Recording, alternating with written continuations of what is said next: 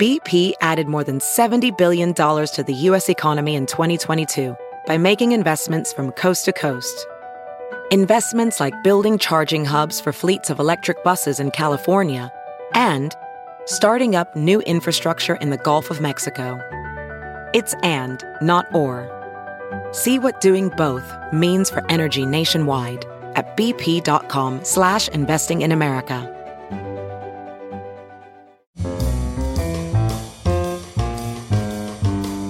This is Merriam-Webster's Word of the Day podcast for November 23rd.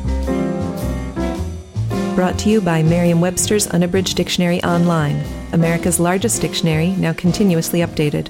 Learn more at merriam-websterunabridged.com. Today's word is foreshorten, spelled F-O-R-E-S-H-O-R-T-E-N.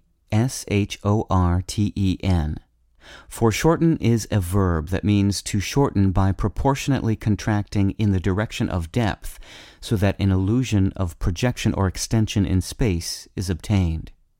It can also mean to make more compact, to abridge or shorten. Here's the word used in a sentence by McNaughton from The Little Book of Drawing. A low vantage point provides the opportunity to dramatically foreshorten the dimensions of the building, drawing the eye upward to the dome.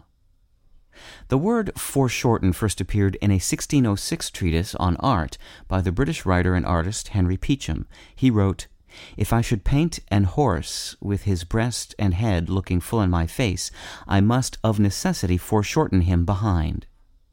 Peacham's foreshorten comes from fore, meaning earlier or beforehand, plus shorten.